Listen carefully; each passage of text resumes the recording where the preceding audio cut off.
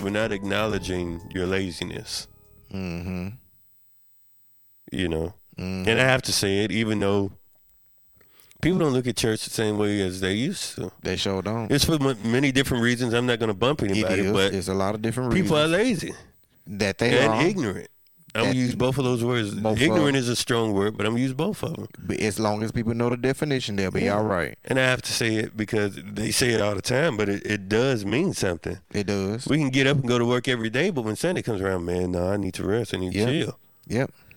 We go to work for 8 hours. We go to church for an hour and a half. Now, I could have said that when I was doing it because I wasn't getting paid. Well, yeah. Like, they weren't paying me. I was just doing it because that's what I mean, to even do. from your transition as being a pew sitter, how does that feel? No, I went from being busy to a pew sitter. That's what I'm saying. So from great. being on the other side of the bridge now, it shouldn't have to be like, okay, this is a hindrance, being here for an hour and a half. Yeah, it shouldn't be like that, but it is. It Why? shouldn't be like that, but it is. It is a hindrance. I think but for me, it's like it's a whole different conversation. For me, because of the fact now that I've come down from, being in it so much, it's like when I sit back and I actually sit there and watch and look and pay attention, it's like all I get is cliche, and all I get is business. I don't get that essence of worship like I used to. Yeah. So it's like this is all that I see. So that's why I get a little antsy and I do something else because I'm like, I'm not getting it. Now, certain times where, a pastor would preach or whatever, I would pay attention to a certain degree. When you get long-winded, you ain't got me no more. Mm-hmm. So it's like I said, being in there, I was blinded to everything because I was doing everything else, like directing the choir, teaching parts, rehearsals, and running stuff like that. And then having the actual opportunity to sit back and not pay attention to that portion or not having to do that portion, I'm able to see a lot more stuff that I was blinded by. Yeah. And so it's like now it's like, that's why I said I get irritable and I'm like, I can't sit there because it's like I don't see what I'm supposed to see, and it's like pure raw worship. Yeah. I don't see that anymore. This is taking a turn into a whole different podcast. It surely is. That's all right. Got to wrap it up. Yeah. I'm going to wrap it This up. could actually be like a part B that's just extending. We just cut it in the middle, and now we're on, a second podcast right now. Yeah. Like you flip the tape over on the other side. Yeah, so that's what that is, a cassette. For let's some of y'all don't know what now a cassette we can say is. that we done did 2 podcasts. Now, you're right. Now, if y'all know what a cassette is, it's not a VHS. It's 2 different things.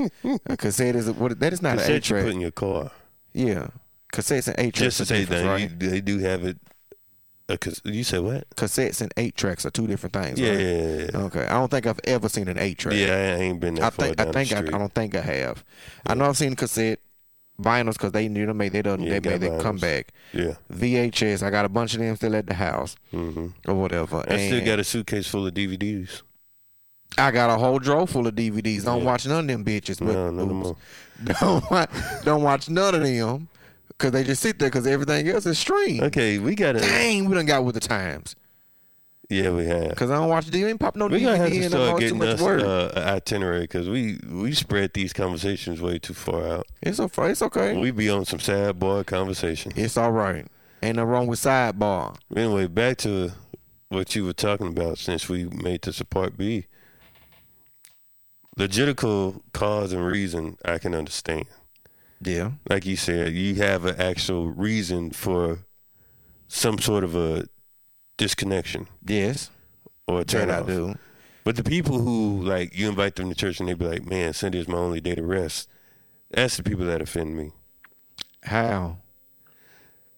Because I say it like this. If Sunday is your only day to rest, but you still find something to do.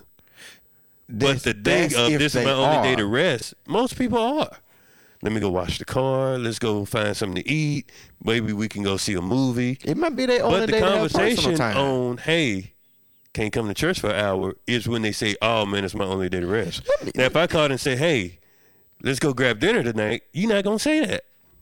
Let me ask you a question because it's like sitting here listening to you talk. It's something I've always wanted to ask you because it's something I want to ask you myself. So it's like, Why are you so big on people coming to church? Like, I guess that's the way that I was. It's actually, and I tell you, that's the way I was raised. For one, you know, my father's a pastor, right? So I was born pretty much on the first row of the church, right? But also, the things that gravitated me to church, like I used to sit in church and look around, and I'd be like, man, they got all these speakers and microphones and all this stuff, but I don't see cables running all across the floor. So for me, my first time being on the media department was at my home church. I was the camera operator, and then after the pastor got done preaching, I would go burn the DVDs for us to sell. So that was like my first niche into learning production and actually being able to see it in real time. Versus, okay, let's go to a concert, watch a show, knowing you'll never have any interaction. So, and the kids, you know, the youth there and all that stuff, I had connections with the church that I still have now that really involves me in feeling uncomfortable missing church. I feel uncomfortable even when I was a kid. Like my dad was like, hey, we're not going to Bible study tonight. I would get upset about that because I look forward to that. I look forward to the people that were there, and I look forward to being able to be in a different atmosphere and do things that I can't do at home, which was like, okay, being around musicians, seeing how they did production and how the setup and all that stuff was the only example I had of that. Okay. So I had a deep connection, still do, like at my church. We're a small church, but I try to do as much production stuff there as possible, media related. Right. But that's just always been my connection. It's weird for me when people say things about why they can't go to church, because I've always been so adamant about wanting to go to church. But do you think it's just because of the fact that you were conditioned to go to church? Is that the only reason why you're just so amped up for people to come when those times are not the same as what they are now? And I agree with that. And I've actually been in a position myself because I've been on paid staff for churches since I was 17, right? Lucky. So that's going on 13 years now. Shit. But that drained me in the same instance to where I was like, the church I'm at now, before I got there, I said, once this church doesn't work, because you can tell when things go. I give a church on staff. I give a church 2 years before they mess up. That's my limit. 2 years, and something's going to go weird. And that's been proven. So the last few churches I was at, I'm like, hey, and I made Facebook rants about it and everything. Oh man, don't do that. You such a blessed musician, gifted, and all that other stuff. I said, I understand that. But the thing is, you being connected to a church in the form of the business element, like you were saying, it's all about business.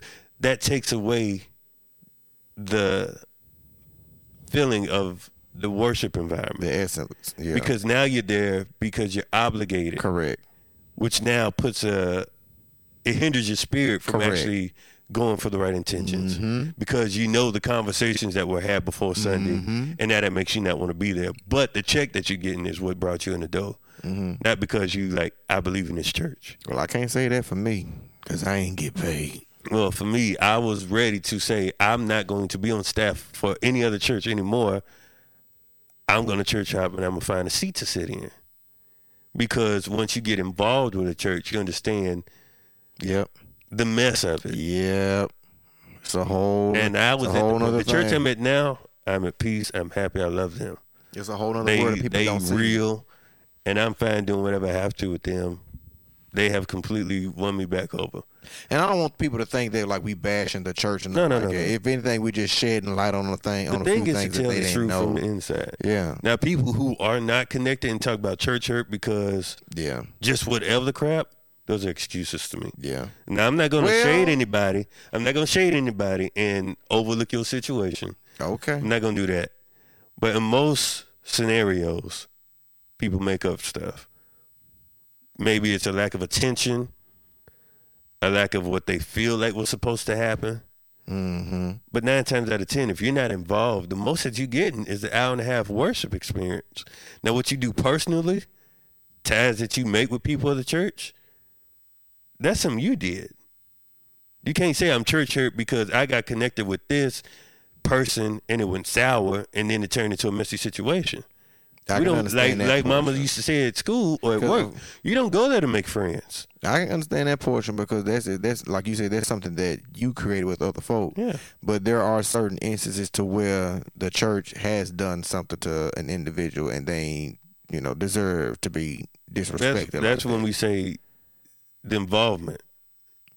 Are you saying through the word or just because you're involved? Because you're involved in something. But the thing is, like, there has been situations that present themselves to, individuals who come and do what they're supposed to do on the regular, and the church do something like malicious or whatever you want to say to that individual that ain't did anything or did anything wrong, that always came and did what they had to do and kept things afloat for a long time.